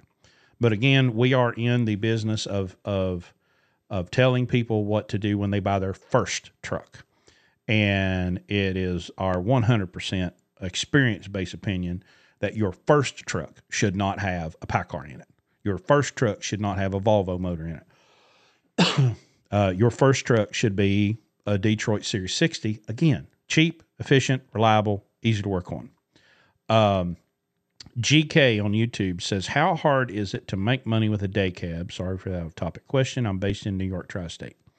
Well, here's what I'm going to tell you. I have no experience running a day cab, but I'm going to tell you this. It's my sincere belief that you can make money with any truck as long as you pay cash for it, as long as you operate a business with the customer as your foremost focus. You can make money doing just about anything. I mean, hell, you can sell drugs and make money, right? A lot of risk, you know. You can boot semi tires and make money. Hell yeah. You can go kidnap people and get away with it. You know, isn't it great? I mean, think about how cool this is in America in 2023. That you can literally be kidnapped, extorted, and they'll give you a receipt to file your taxes. Did we get a receipt? Oh, I had to send it to Landstar. Yeah, Send hell it yeah, to the they North did. Carolina Attorney General. Oh, I attached. I had to attach a copy of the invoice when I did my thing with the Secretary of State's office, but I had to change the name of the file because I had named it fucking extortion. And so I changed the name of the file before I sent it to the Secretary of State's office. Gotcha. Richie's a real big fan of those Kenworths, by the way. He really, really enjoyed his time driving that gray truck. Bradley says the woman isn't interested in the business anymore. Her husband passed away 4 or 5 years ago, and he was the backbone of the company. There's a year ago. And he said he owned some trucks as well. Yeah. Let us know how that goes for you. I mean, we'd like for you to maybe, come on and talk with us and I mean, not divulge anything that's not that you want to, but let us know how this goes and let us know what you think about it, the process of onboarding with Landstar with your trucks, if you're going to do that, and obviously the agency thing. So we've got several agents who are friends of the show, and we wouldn't mind having more. So please keep us in mind. So. Quincy Moore says, would you work with a driver out of Minneapolis, St. Paul? Yeah, that's not a terrible place. You're used to driving in the snow, I'm sure. So, why did we have to send a copy to Landstar? Because we had to get a $2,500 cash advance. They only took cash, and so we hadn't any way of getting it there. So Landstar took care of it for us. So. Yeah. Not only that, but they were threatening to tow the truck at 4:15, and this happened about 4 o'clock. Yeah. They didn't have a lot of time to dick around. Yeah. They know. Listen, they know what they're doing. They know how to do it. And I never asked them. He had first said cash. That they would only take cash. The driver had said they would only take cash, and I called them and I said, "Will you take a com check?" And they said they would. I never asked if they would take American Express. I figured they would not take a credit card because they know you'll just reverse the charge as soon as you're done. But again, back to the origin of that story. Didn't you just give them an express code just over the phone? Mm-hmm. Did they call it in while you were waiting? Mm-hmm. They did call it in? Mm-hmm. I was going to say, you should have just crossed up. It sounded like he was doing it electronically because I could hear clicking. Yeah. So if there's a way we can, that's just, I hate him. Yeah, it's a $2,500 cash advance. Exactly what it was. Justin says, what do you guys think about these mid to big companies going out of business? Well, there's a lot of different issues there. I saw another one today, 95-year-old company goes out of business. And I went looking and I couldn't find it. Usually what you'll find if you dig around is that these companies have been bought by a venture capital firm. And all those VC companies do is buy trucking companies because they're cash cows, milk them dry and bankrupt them. But I think anytime that there's a down cycle, the snowball throws people off. And, if a company's 95 years old, I'm just going to go with, what I kind of know about things and people. Generational businesses generally do not last. It's very rare. You'll have, Papa will start the company and maybe turn it down to one son, and then the son will run it, and then his kids are usually useless and they'll run it in the ground. So if a company's 95 years old and it gets to a down spot where it's not making any money anymore, they're like, screw it, shut it down. We're over the legacy. But you got to understand that every time that circle goes up, people make investments, big investments sometimes. And man, they'll go buy 50 or 100 trucks and trailers and get set up. And that's great as long as the market's up here. But when the market comes down, they can't survive, and they close. And so drivers, you have the responsibility to understand the financial condition of the company that you're working for. You need to be paying attention. There will be signs if the company you're working for is in trouble. If you're paying attention, you'll see them. Fortunately, when you have a CDL in your pocket, you'll have a new job the next day. Any truck driver that's surprised, I would be like, dude, you'll have a job tomorrow. Just get on the phone, call somebody. They'll give you a bus ticket, and just go over and get the next job. But and Craig Fuller had a pretty fantastic tweet today. Can we call them tweets anymore? Are we allowed to call them tweets? Are they X's or? No, they got to be X's now. Yeah, X-Files. They're X-Files. X-Files. But Craig Fuller had a very lengthy post today on Twitter that everybody should go read because FreightWaves has called. They have an incredible data team down there. I mean, dude, they got data like you wouldn't believe. Okay, and Craig has called the freight recession. He's called all kinds of stuff, and he's only done that using forecasting data that they have through Sonar. And he said, that they've lost relationships and marketing opportunities and sponsors because they told the truth, and there's a lot of people didn't want to hear the truth. Craig had another great post I don't know, it's probably been a couple months ago, that said the future of trucking is small. Everything, I'm kind of thinking, I'm equating it. There's the Big Bang Theory of the origin of the universe, that there was this big expansion and then it's coming back, Mm-hmm. Yeah. Okay.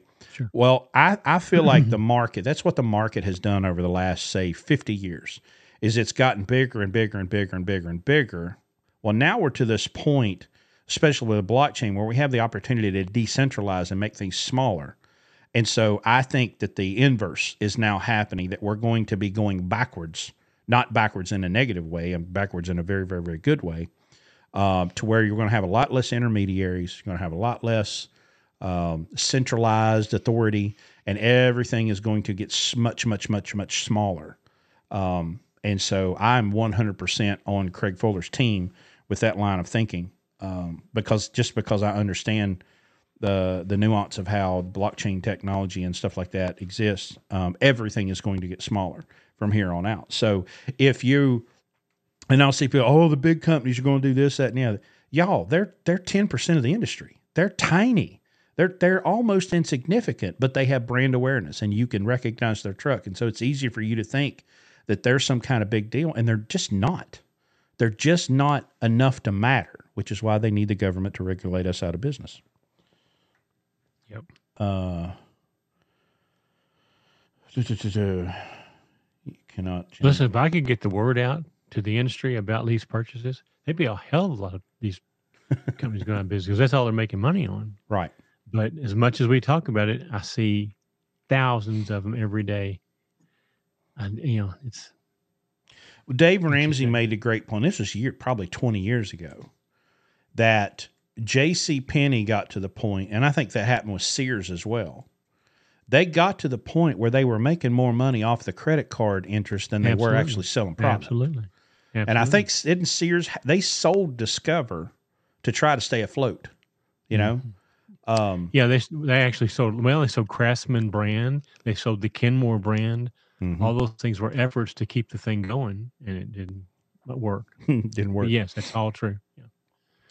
So you have these carriers that literally have a revenue stream coming in from the leasing of these trucks. Oh, most of them make more off the lease than they do off freight. And y'all can stop that. I mean, it does two things. It's a revenue stream, and it solves some of their driver retention problems, So, 'cause at least temporarily, you can keep somebody there long enough to bleed them dry before you lose them, They can't just they can't just leave that job and go to another one. They've got to do something about breaking the lease, and that slows the process down a little bit. Yeah. Plus, they blow the smoke up their ass thinking they're going to become, successful independent business owners, and that dream lasts for a while, and then they give up on it when they find out they're making less than they did as a company driver, with all the risk. But listen, the people that are doing it, it's the greatest thing, Mm-hmm. I mean, their TikToks are full of these guys telling you how great they're doing leasing from these companies. I love when I'm making $5,000 a week. No, you're not. Yeah, Just stop. yeah, exactly. No, you're not. Yeah, he might think he is. Yeah. Well, there's going to be a huge crackdown on 1099s come January 1 with this new regulation that's come out. So there's going to be a lot more effort a new database is going to start. Of course, they got 85,000 new agents that they're hired. But now they're tracking all 1099 LLCs, S corps, small business entrepreneurs. They're all now going to a new database. They're going to connect the dots. Some of this is to prevent people from hiding money by having multiple LLCs and stuff like that. But at the end of the day, the bottom line is that's all going to get scrutinized now a lot more. Which, and to me, the intent, the misclassification of people into 1099s, I have a problem with. I have no problem with people legitimately being on a 1099. That's beautiful. But the problem we have here is that most of the people in trucking do not meet the criteria to be paid on a 1099, and so therefore they're taken advantage of because, as we've said before, these people are paying taxes for things that they shouldn't be paying taxes for. So maybe an unintended consequence of that will be a harder look at these 1099 people. So be great. What's the criteria? Well, you have to own something. You can't drive somebody else's truck under any circumstances and be considered a 1099 independent contractor. So that's the criteria. Now, there's nothing. They're all going to come out of the woodwork. I'm not going to have an argument tonight. We got plenty of episodes to talk about it. But if you have a truck and you have somebody driving that truck, I don't care if you're dispatching them or not dispatching them or what. It doesn't matter. Okay, they do not have any. They have no skin in the game. Therefore, they cannot be an independent contractor. So, right. It's easy. And it's beneficial to the person who is providing the 1099 because now that person is paying 7.62% of the taxes that they should be paying for them. And usually no protection for unemployment, usually no protection from any kind of workers' comp insurance. So it's a poor man's way of being in business and having employees, but it's a screw job to the employees. Yep. Sure is. Well, we've got an hour and 53 at this point. We have any announcements that we need to make? I'm looking for the calendar. Well, since you ask, since people have asked, yes, we do have a couple of positions that we want to fill come December, January. We've got 4 more trucks that we're bringing on during that time frame, and I think we've only got a driver for one of them that's lined up. So if you're interested in our program, www.blueribbonlogistics.com masterclass 2023, I think is what it is. And you read about it. If you've heard us talk about it a lot. It's a paid apprenticeship. We expect you to make 75, 80 grand here on a W-2 in a year. The program is 18 months in length, and you'll drive one of our trucks, and we'll teach you how to make you think it's yours in terms of the responsibility, just not the financial responsibility. And so therefore you can make a few mistakes and it doesn't put you out of business. And you've got 100 years of leadership here between Chris, Phil, and myself that you can tap into for whatever um, knowledge that you seek. We have expertise in Phil with the platform, and Chris with the regular stuff, and me on the business side. So that's kind of what we do here. And the as Evan just said, you don't come here for the job, because you won't like our job, because we make you work pretty hard. You come here for the education, which is priceless and doesn't cost anything. Right. So the education is paid for by the profitable and efficient operation of you in the truck, and everybody gets paid because of that. So if you like the more information, check us out there. We've got various episodes to talk about it. We've got various episodes of some of our drivers talking about it. And if you're interested, there's a place to put submit an application, and Chris and I will look it over. And if we think you're going to be a pretty good fit, we'll reach out to you and set up an interview over Zoom, and then we'll talk to you and make sure that you understand what we're doing here, and make sure that we're fit for each other, and we'll go from there. But it's a great program to learn how to be in business. It's not a driving school. Okay, you got to be a pretty decent driver. First of all, Landstar won't hire if you're not. So, and you're going to learn how to navigate the Landstar system, because, in our opinion, that's the best place you should be as an owner, especially as a starting owner operator. And the potential there is 150 to 200 grand a year hauling general freight in a van. So that's the carrot at the end of this program. Um, anything leaving out, Chris? So, Nope. and I you get to think hang out with some pretty cool people. So, I believe that's it. So next weekend I'm going to be in Chicago next weekend. So you're okay. solo next weekend. So, All right. Well, I'll figure something out. I've got an orientation next weekend as well, so I should be able to do Friday night for everybody. So we'll be back on I've Friday. promised that I would do this QuickBooks thing. I haven't forgotten. I'm working on it. I'm waiting right now on them to give me the permission or the access to the online software as a demo, so that I can use that to illustrate to you guys what to do. So obviously next week it won't work because we're not going to be here. But maybe the first one in November, I'll have that those credentials, so that we can then go live, and I can start walking you guys through how to set up and utilize QuickBooks and become somewhat of a bookkeeper of your own numbers. So, Okay. all right. Well, Well, I hope we get our audio problems resolved. Man, we got 17 new messages all of a sudden. yeah. Well, should see everybody back here Friday night, and with that, we'll see y'all next time. Good night, everybody. Hey.